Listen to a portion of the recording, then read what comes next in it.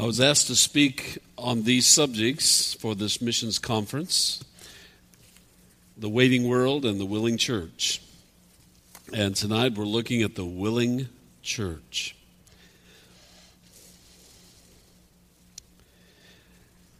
I'm looking at Philippians.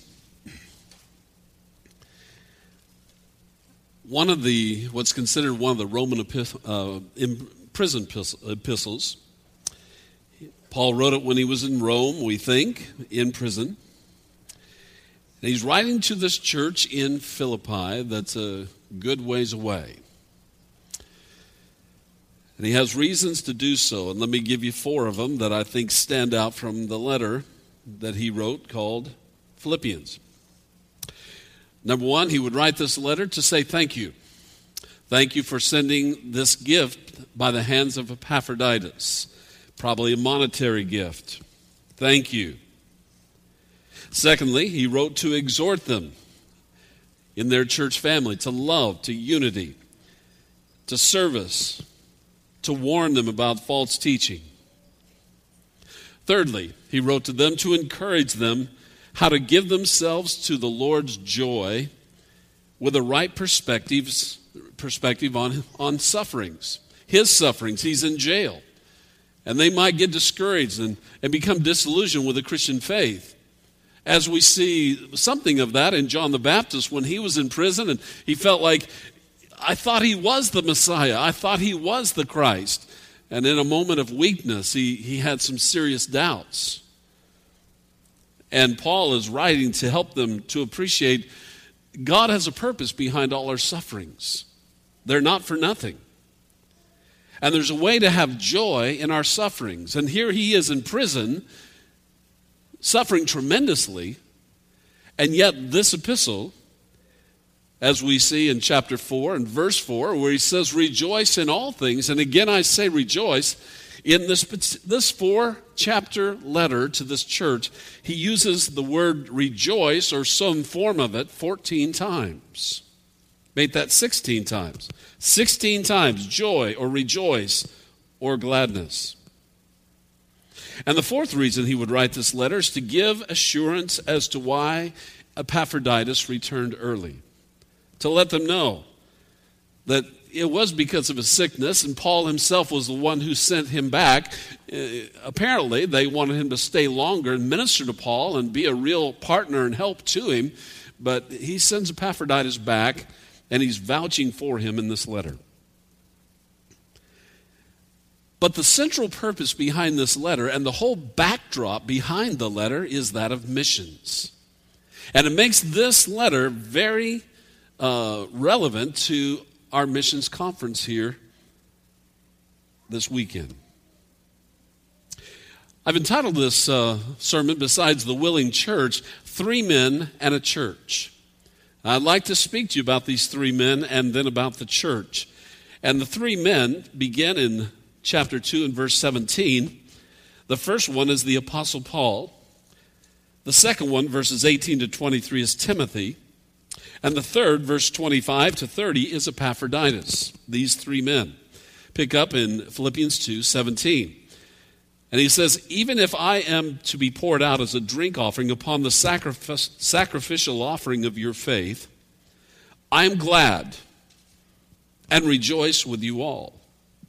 Likewise, you also should be glad and rejoice with me. Looks like there's 4 times right there in those 2 verses. He uses the word glad and rejoice. Then in verse 19, he speaks of Timothy. I hope in the Lord Jesus to send Timothy to you soon, so that I too may be cheered by news of you. For I have no one like him who will be genuinely concerned for your welfare. For they all seek their own interest, not those of Jesus Christ. But you know Timothy's proven worth, how, as a son with a father, he has served with me in the gospel. I hope, therefore, to send him just as soon as I see how it will go with me. And I trust in the Lord that shortly I myself will also come. And then verse 25 through 30, he speaks of Epaphroditus. And he says, I have thought it necessary to send to you Epaphroditus, my brother and fellow worker and fellow soldier, and your messenger and minister to my need. For he has been longing for you all and has been distressed because you heard that he was ill. Indeed, he was ill, near to death. But God had mercy on him, and not only on him, but on me also, lest I should have sorrow upon sorrow. I am the more eager to send him, therefore, that you may rejoice at seeing him again, and I may be less anxious. So receive him in the Lord with all joy, and honor such men.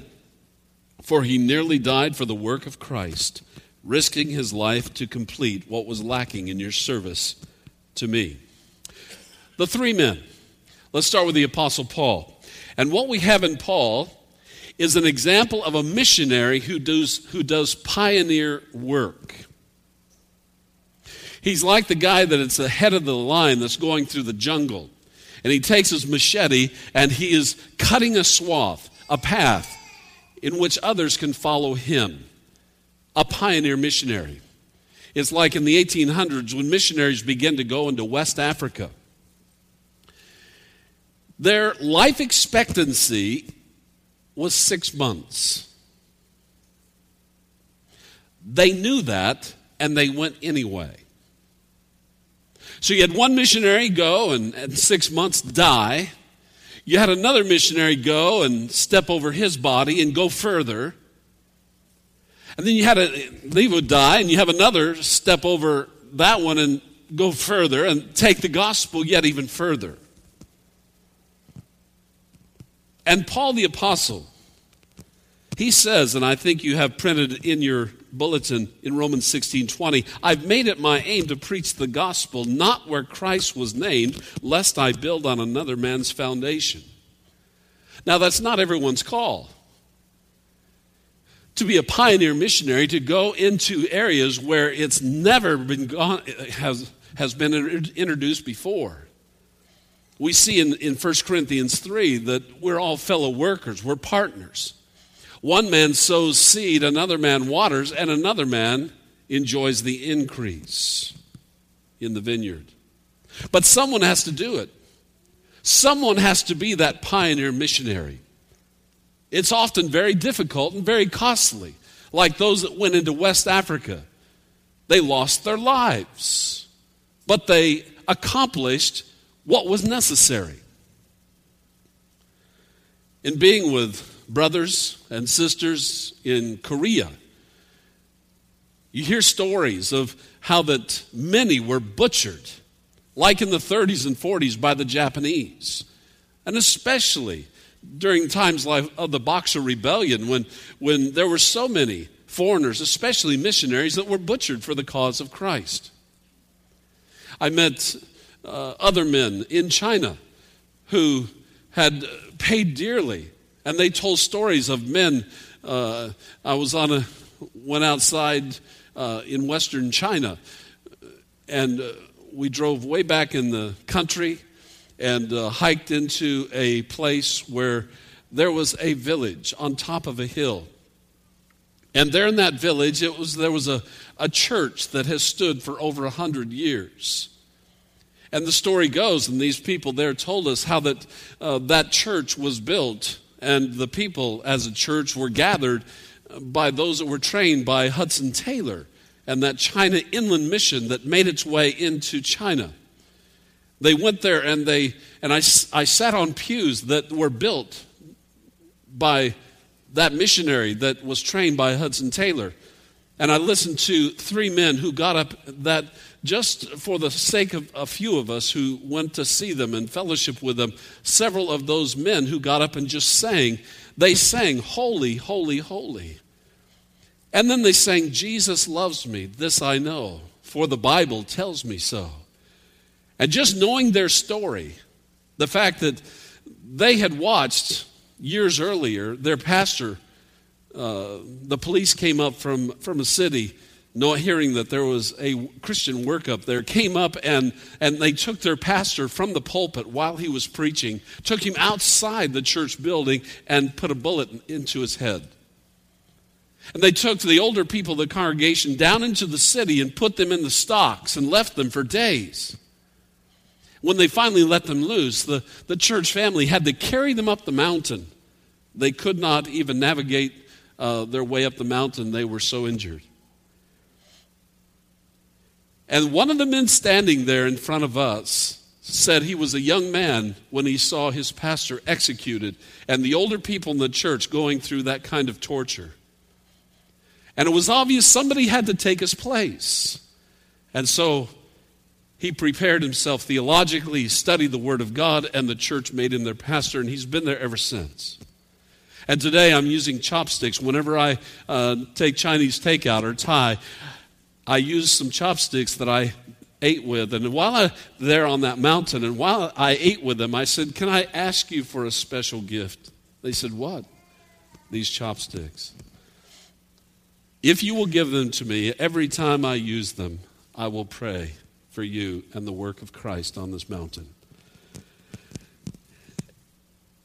And when you hear stories like that, you just got to appreciate how many people in this world, how many saints of God have given their lives for the cause of Christ, for the spread of the gospel, to be faithful in missions.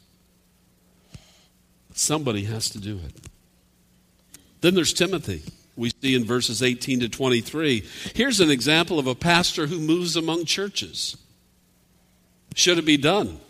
Should a pastor leave one church and go to another? You can say, well, Timothy, Titus, they were Paul's special deputies. That's not necessarily what should be done by pastors today. But, well, Timothy, are we sure that shouldn't be done? He pastored at least 4 churches in the New Testament: Thessalonica, Corinth, Philippi, Ephesus. Should it be done, pastors moving from one church to another for the sake of the team, for the cause of Christ? When churches work together strategically, where there's need, where there's opportunity, where there's men who have certain gifts, special gifts, and places where they can be greatly utilized at a certain time. At least it's certainly not disallowed in the Scripture. And in many cases, in my experience, I've seen when a man makes a move like that, it can be very good for him and also very good for the church he leaves, as well as the church he's going to. But it's a sacrifice for a man like Timothy. A man like Timothy, it's very difficult, who's rather timid, fearful, insecure, and unsure of himself, to go into a new situation where he's built such a family rapport and secure relationships and acceptance and comfort within one body, and then to have to leave and go and start all over again. That can be very difficult. But it's also difficult for the church he leaves. It's painful. But what it does, it calls us to make sure that we're growing in the Lord and not depending upon any man for our development in Christ and for our persevering in grace. We're in this thing to see the work of Christ go forward. And thirdly, you have Epaphroditus. Here's an example of a messenger from a church that travels to missionaries on the behalf of a church, to represent the church, to provide ministry and care for that missionary on the field for the sake of the church. And that's no small task when you're looking at these days when Epaphroditus had to do it. Do you realize between Philippi and Rome, it's at least 800 miles. And that was before the days of Delta, American, and United. It was even before the days of Nike. It could probably take him 4 months to get from Philippi to Rome. And think of the dangers, the weariness, the loneliness of being a messenger sent by a church. You talk about a short-term mission. If it took him 4 months to get there and 4 months to get back, and however much time there, that church could have been without this significant, trusted leader in the church for maybe a year or more. But they were so into caring for their missionary, so into providing that rich koinonia for their missionary as well as support for him. He says of Epaphroditus, who is not considered a missionary per se, but he says, he's my brother. The word is adelphos, out of the same womb. Brothers and sisters are born out of the same womb. We have the same father. We have the same elder brother in Jesus Christ. We have the same genes. We have the same spirit. We have the same name. We have the same future and inheritance. We're the same family. He's my brother.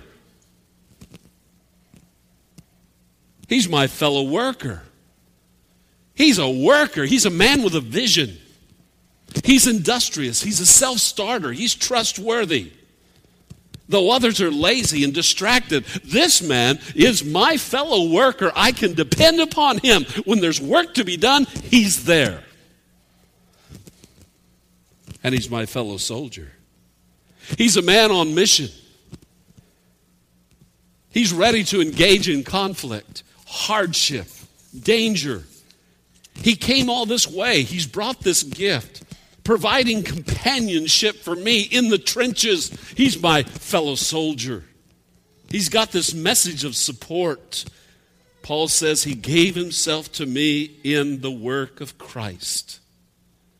They joined their hearts and their labors. The church sending this man.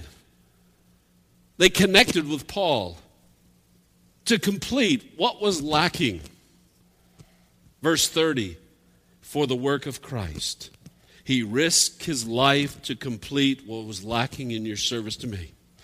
The work of Christ. Sending missionaries is the work of Christ. Sending brothers to missionaries to encourage and support them is the work of Christ. I never dreamed until I became a missions coordinator how complex, how demanding missions is. There's so much that goes into the work of Christ. If you're going to send a person, a man and a woman, to be missionaries, you've got to really count the cost. Even packing and storing their crates while they're gone, dealing with governments, reading their reports carefully and interceding with intelligence, writing letters, mailing packages, making field visits. They've got medical issues and family issues, marital issues, safety issues, cultural issues. Receiving them home on furlough, caring for them, ministering to their children, helping them with taxes, transferring money, sending out reports, listening to them, being a sounding board, providing for their retirement so that they can end out and die well. It takes time, planning, and energy. This work of Christ. It's complex. It's consuming. So you have these three men. Paul, the missionary that pioneers new territory. Timothy, the pastor that moves among the churches. And Epaphroditus, a messenger of a particular church who travels, represents, and ministers to the missionary on behalf of the church. Diverse members, all of the body of Jesus Christ. Every member valuable, every member needed, their gifts contributing to the effectual working of the body. And all three given to work. Do you see that in verse 22? He served with me in the gospel. Notice in verse 25, he's my fellow worker. In verse 30, he nearly died for the work of Christ. That dirty four-letter word, it's work. And notice in chapter 4 and verse 3, yes, I ask you also true companion, help these women who labored with me. They labored, they worked with me side by side in the gospel together with Clement and the rest of my fellow workers whose names are in the book of life. The work of Christ is work. If you're considering the gospel ministry, you need to know right up front it's work. And if you're not willing to work, you need not apply. Look at Paul in verse 17. His life was being poured out as a drink offering for the souls all around him, for the Philippians, and for those that he was ministering to in all of his missionary journeys. A drink offering was an adjunct to the meal offering. Paul saw his life as being sacrificed for the Philippians, for their faith. He was not able to live life as he might because he had sacrificed his life for them. He was always at their service.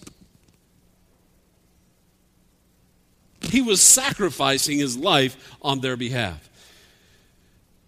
I want you to turn in the back of your Bibles, if you have hard copies with you, to the back where you see the maps. If you go to those maps in the back of your Bible, toward the last, probably maybe the last map you'll have is the map of Paul's missionary journeys.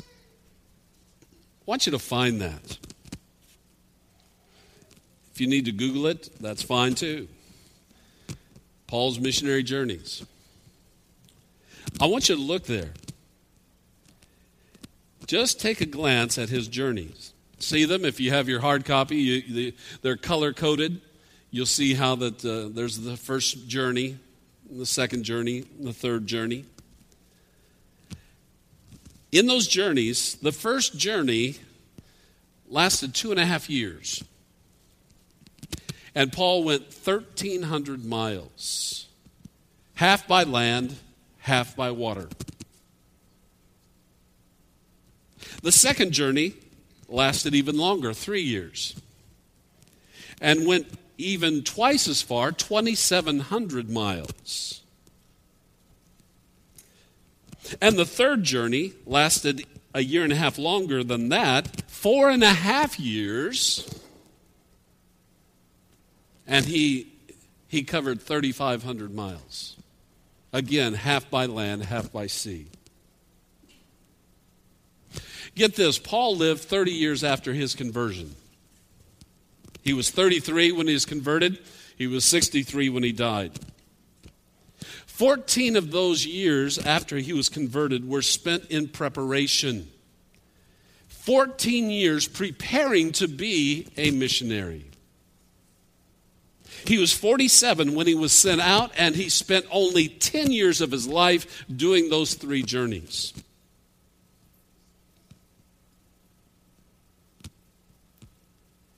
And those 3 journeys are covered in 8 chapters of the book of Acts, Acts 13 to 21.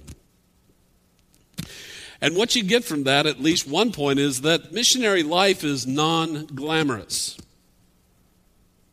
It's a life of self-denial. It's a life of survival.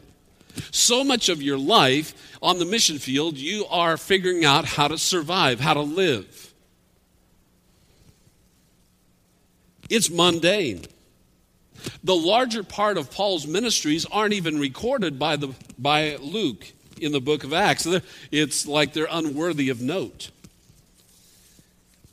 When Paul is 57 years of age, he writes to Philemon, and he refers to himself as Paul the Aged. Now, how many of you are in your 50s, 60s? Paul's 57, and he is Paul the Aged. But he didn't become a missionary until he was 47. Older, mature men are needed as missionaries. Paul labored incessantly for 10 years. And during those 10 years, he traveled approximately 7,500 miles. Again, without the benefit of Delta or United. 7,500 miles.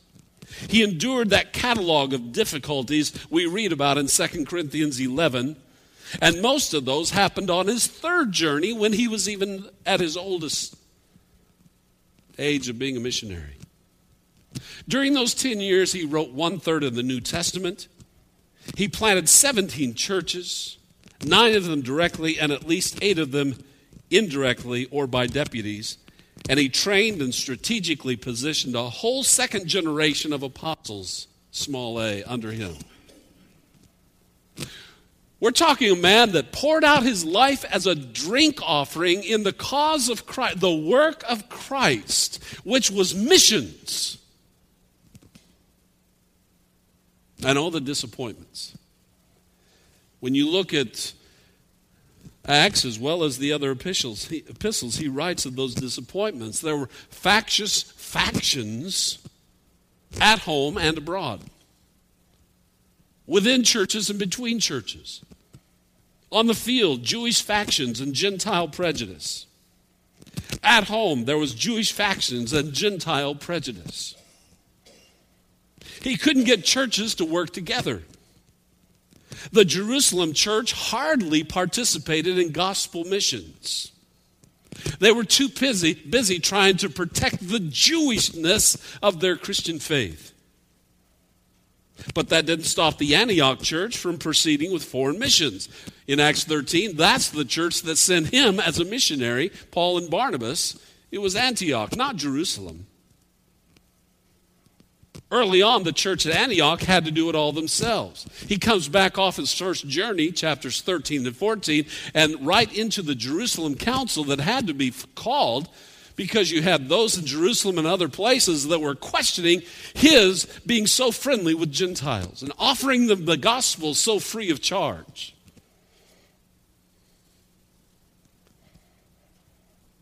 He even had to confront Peter for his hypocrisy on the matter.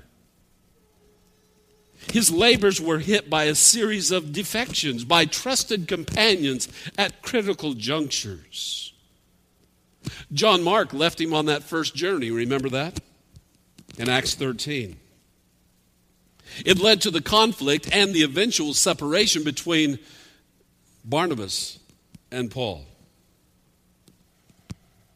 Peter fell flat on his face. And even Barnabas was carried away with their hypocrisy. Galatians 2. And whole churches nearly fell off the wagon. Galatians 1. Will you turn with me to 2 Timothy in chapter 4? 2 Timothy in chapter 4.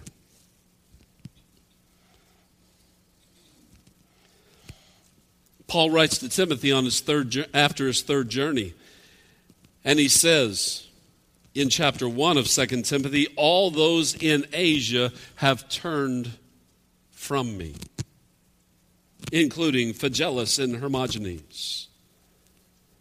And then there was Demas, Alexander the coppersmith, and all others who did forsake him. Pick up in 2 Timothy 4:9. He says to Timothy, do your best to come to me soon. For Demas, in love with this present world, he's deserted me. He's gone to Thessalonica. Crescens has gone to Galatia. Titus to Dalmatia. Luke alone is with me. Get Mark and bring him with you, for he's very useful to me in the ministry.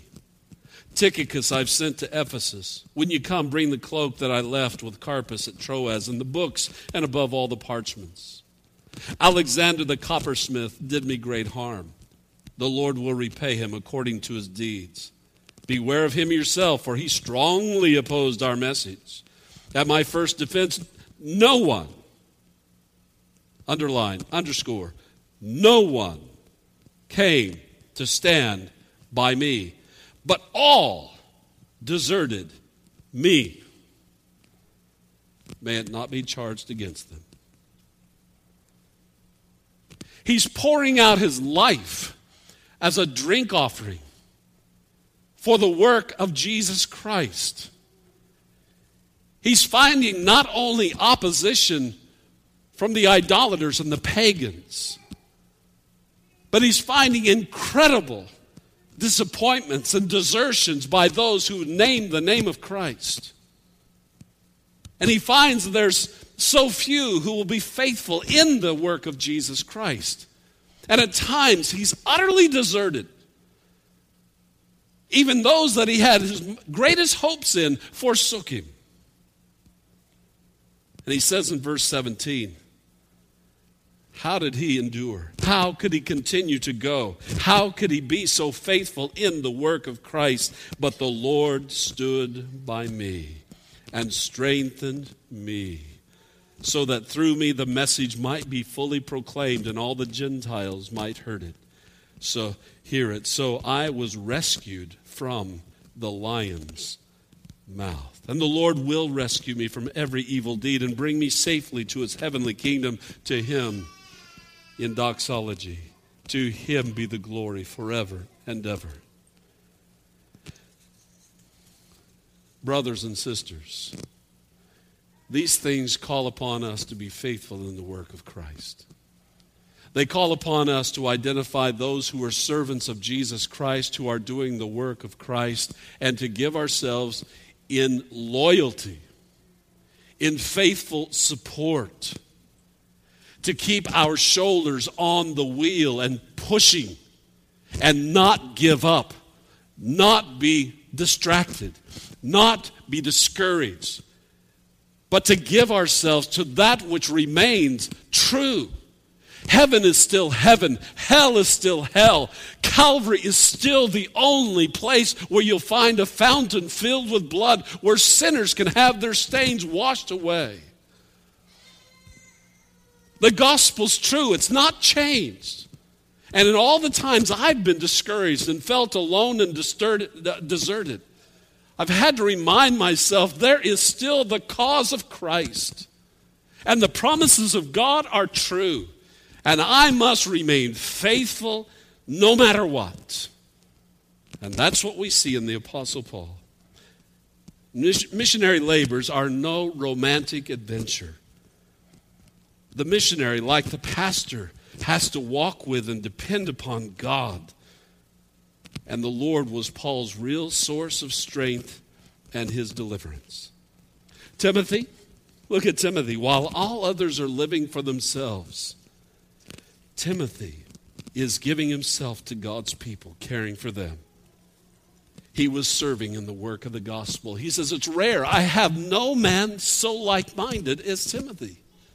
All are thinking about how they can get on with life to please themselves, to guard and protect themselves. But Timothy, he's got other people first in his heart. He's going to love them and serve them. Epaphroditus, he didn't regard his own life. He was sick as a dog, and he just kept going. And Paul exhorts them to receive and esteem this fellow brother, hold him in high esteem, because for the work of Christ he almost died, and he was willing to die. All three of these men were given to the work of missions. All three were away from their homes, their culture, their family. They suffered great hardship. They faced death, and they would lay down their lives. Where did these men get it from? Will you notice Philippians and chapter 2 and verse 5? Have this mind among yourselves, which was yours in Christ Jesus, who, though he was in the form of God, did not count equality with God a thing to be grasped, but emptied himself by taking the form of a servant, being born in the likeness of men. And being found in human form, he humbled himself by becoming obedient to the point of death, even death on a cross. Therefore God has highly exalted him and bestowed on him a name that is above every name, so that at the name of Jesus every knee should bow in heaven and on earth and under the earth, and every tongue confess that Jesus Christ is Lord, to the glory of God the Father. Where did these three men get their drive? Where did they get their perseverance? Where did they get their heart? Where did they get their passion? To be poured out as a drink offering for the sake of others, to give their lives, to risk their lives, to endure the worst. They got it from Jesus. They got it from Jesus. That's where we've got to get it. And unless we get that kind of heart from Jesus, we can dabble in missions, but we'll dabble only insofar as the sacrifice is not really sacrifice. It's convenient. It doesn't cost us a whole lot. We can get on with life as usual and throw a few things toward missions. But if we have the heart of Christ, who came into this world to seek and to save that which was lost, he who left his throne and everything, all the dignities and glories of that external glory, laid it aside and came into this life as a servant, not to be served, but to serve, and to give his life a ransom for many. That's where the three men got it. And then there's the church. This church in Philippi, if you'll turn to chapter 4, it was started on Paul's second missionary journey. Paul was on the journey and he is headed for Asia. Then he had a vision, and a man from Macedonia in the vision said, "Come over here and help us." So Paul changed his plan and left his plan to go into Asia and went on into Europe, headed down toward Greece. He goes there, and aren't we glad? That's when we see that there's now a church in Philippi. There's Athens, there's Thessalonica, there's Berea, and there's Corinth. He gets to Philippi, and he starts this church with Lydia, the businesswoman, the seller of purple, the jailer and his household, the slave girl, the female fortune teller with a master for whom she made her money, and others. And in chapter 4 and verse 10, he says, your care again has been expressed. They did care. They loved Paul. They owed Paul their souls. He's the one who came and taught them the gospel. Paul knew they cared. But when he saw Epaphroditus, he was so encouraged. He says in verse 10, you lacked opportunity in the providence of God. They didn't have enough money to send, or they didn't have a messenger to carry it. For some reason, they could not give it to him. And here's Paul in prison in a certain distress. He's in prison and he's penniless. But notice in verse 11 and 12, he's content. He's learned that in whatever condition he's in, to be content, he can have a lot or he can have absolutely nothing. But he's going to be content. He's going to be faithful in verse 13. He's going to remain focused. And there's some good lessons for us here that we can go through seasons of loss where we have so little. We can go through seasons of privation and disappointment. Disappointment where in the loss of a vision you are down as flat as a flitter, as lower than a snake's belly. And yet learn to be content. Learn to be content in God's providence. Learn. Do you see that word?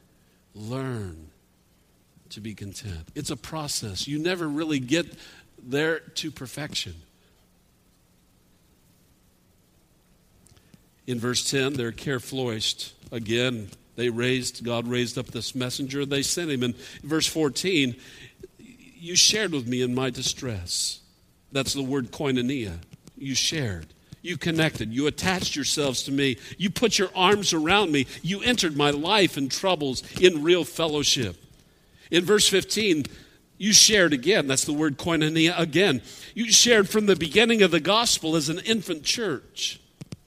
You didn't say, when we finally have our building bought and paid for, and we have a complete staff and all the programs and ministries that a church is supposed to have, then we'll get involved and start sacrificing for missions. In verse 16, while at Thessalonica, they sent support time and again. Then they send Epaphroditus to Rome.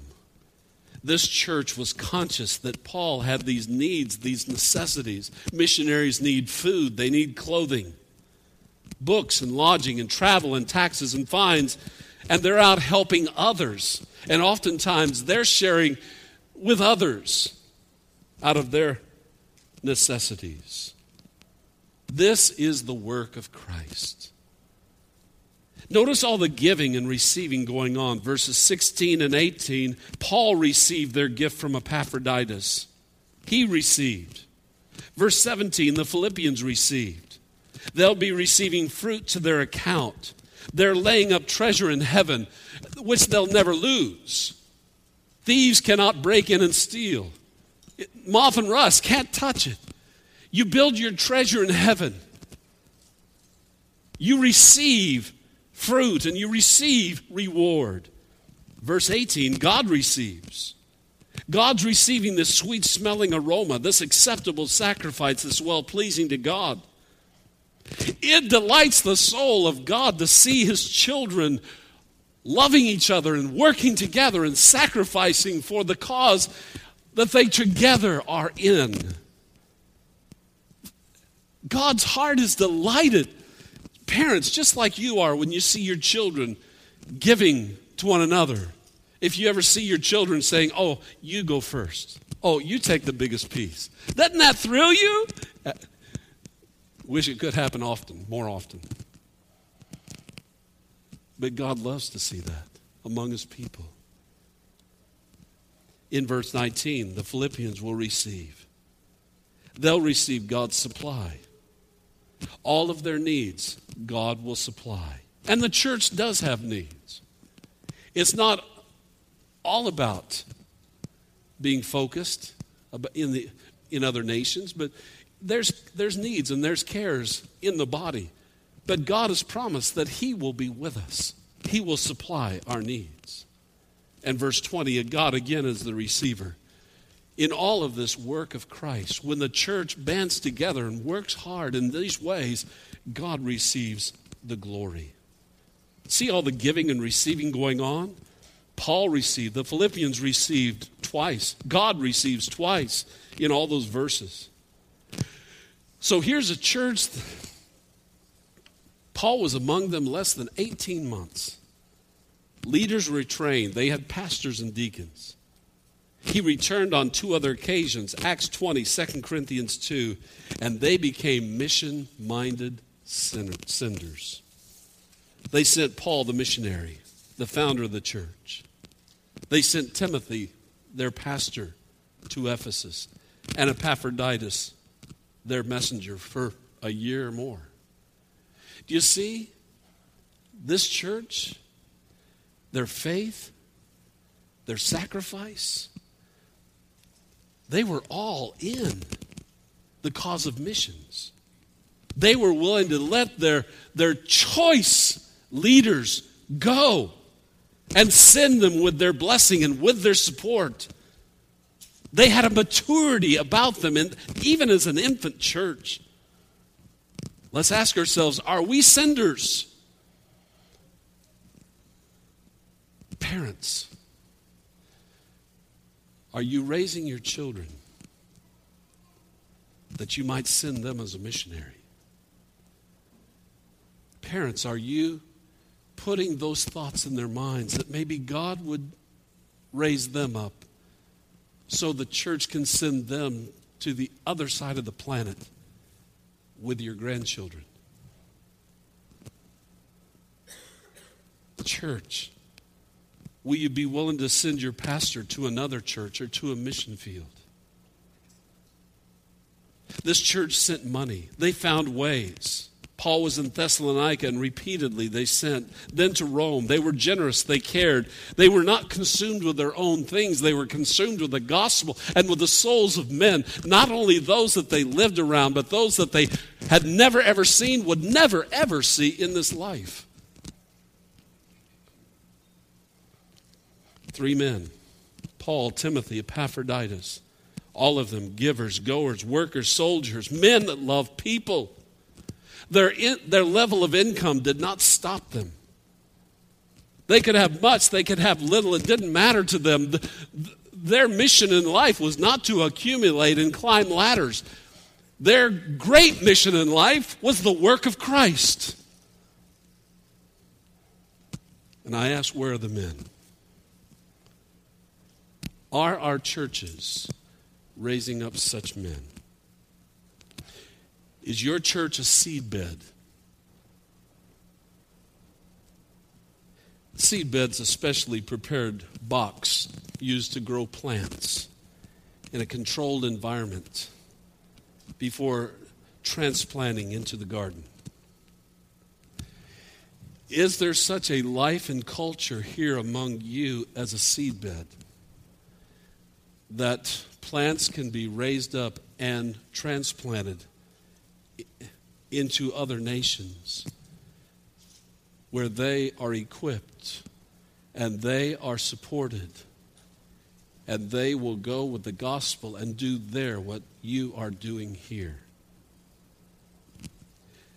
Are you modeling? Pastors, elders, let me ask you, are you modeling?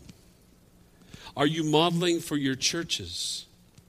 Are you pastors, elders, deacons, are you speaking regularly with people without the benefit of a pulpit in front of you? Are you in the streets and on the job and in the restaurants and in the neighborhoods? Pastors, elders, are you talking with people face to face, nose to nose? Are you speaking with people about their eternal souls? Are you given to personal evangelism? And if you ever had dreams of being a missionary, how could you possibly dream of doing it there, what you're not doing here? We must be evangelists here if we think we'll ever do it there. And it's easy to do it for a few weeks. I know that. But if you go and move there and live there and rub shoulders and do life in that community and in that nation, you'll find it just becomes just as difficult to do it there as it is here. But are we training? Do we have that kind of mind and culture about our church and our hearts? Are we training one another to this wartime urgency? Do we have evidence in our churches that they're going to be anything more than just a 1 or 2 generation church? I would say in closing, brothers and sisters, let us give ourselves to the work of Christ. In everything you see here in the letter to the Philippians, there's communication. There's coming alongside one another. There's encouragement. There's support. They're praying together. Notice in chapter 1 and verses 4 and 5 and 6. Look at chapter 1, verse 4 and 5, and see how the apostle communicates his affection.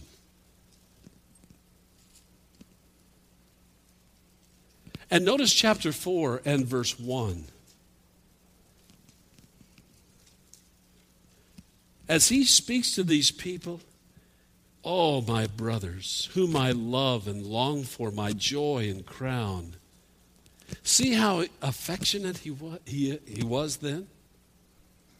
See how he communicates relationship and affection and faithfulness to them? And the encouragement, he says, stand firm thus in the Lord, my beloved. See how he builds upon that. And all through the letter, he's constantly referring to them as my brothers, brethren in the Lord. This is the work of Christ, building up the quality of this body. building up the culture of being centered in Jesus Christ, making it that seedbed where the gospel flourishes. And that's what every member of this congregation can do. You can give yourself first and foremost to Jesus Christ.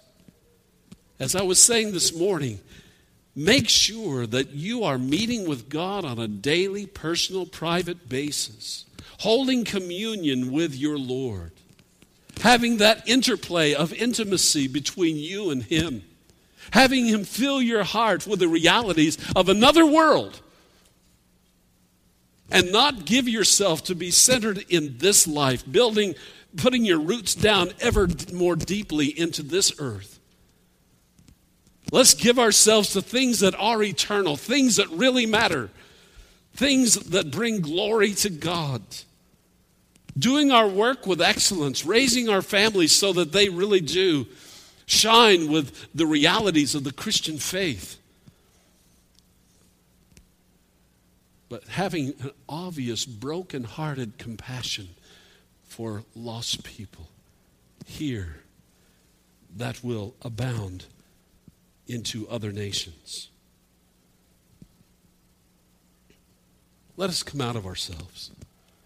Let us look onto the fields that are white unto harvest. As Jesus moved in and out among the multitudes, He saw them. He opened His eyes and He really saw them. And He was moved with compassion.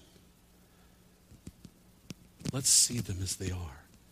Let's interpret all of life by the realities of the gospel. And make sure that we're all in with the work of Jesus Christ. The man that I'm going to share with you tomorrow night, Samuel Zwemer. He's called the Flying Dutchman, like Eric Liddell was called the Flying Dutchman, or Scotsman.